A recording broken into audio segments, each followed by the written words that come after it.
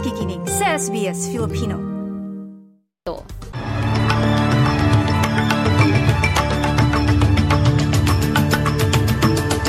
Sa ulo ng mga balita, nasa 1,000 katao pinalilikas sa Forbes New South Wales dahil sa banta ng pagbaha ngayong weekend. Nasawi sa pananalasa ng bagyong Paeng sa Pilipinas, umakyat na sa higit 150.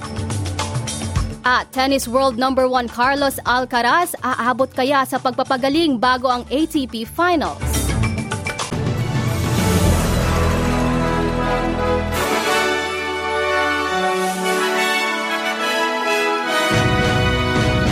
Sa detalye ng mga balita, inaasahan ng malawakang pagbaha sa New South Wales ngayong araw ng Sabado. Nangatok na sa bawat bahay ang mga miyembro ng State Emergency Service sa Forbes para bigyan ng babala ang mga mamamayan.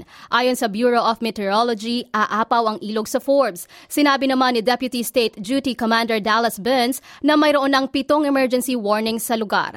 Nagtalaga na rin ng mga tauhan ng Australian Defence Force sa nasabing bayan bilang paghahanda sa paglikas ng nasa 1,000 katao.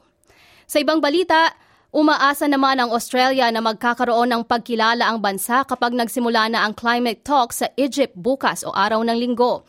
Kasunod dito ng mga inihaing batas para sa kalikasan ng pamahalaang Albanese na hindi umano nagawa ni Scott Morrison tulad ng pagpapababa ng emission. Pero ayon sa mga tagapagmasid, simula pa lamang ito at dapat matutukan kung paano tutuparin ng bansa ang mga pangako na tatalakayin sa COP27.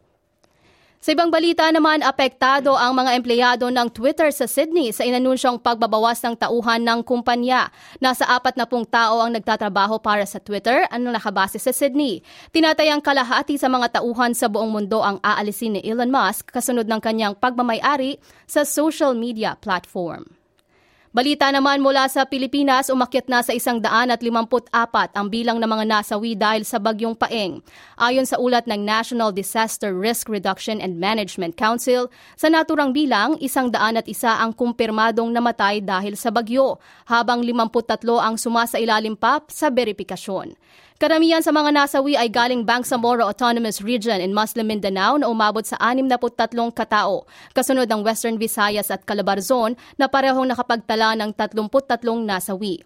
Pumalo naman sa 2.7 billion ang halaga sa agrikultura na nasira habang 2.9 billion sa infrastruktura.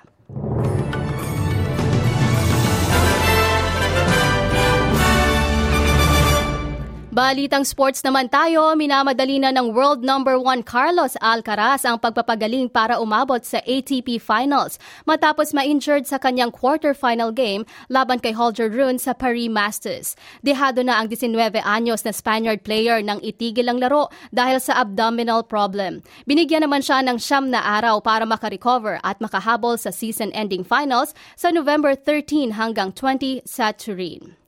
At para sa lagay ng panahon ngayong araw ng Sabado, sa Perth magiging maaraw at 27 degrees Celsius. Sa Adelaide maulap at 25 degrees. Sa Melbourne kapareho ng panahon maulap at 22. Sa Hobart maulap din at 18 degrees. Ganun din sa Canberra at 20 degrees. Maulap din ang papawirin sa Wollongong at 21. Maaraw naman dito sa Sydney at 23 degrees Celsius. Sa Newcastle maaraw din at 24 habang maulan sa Brisbane at 25 degrees. Maulap sa Cairns at 31 habang mainit at maaraw sa Darwin at 36 degrees Celsius.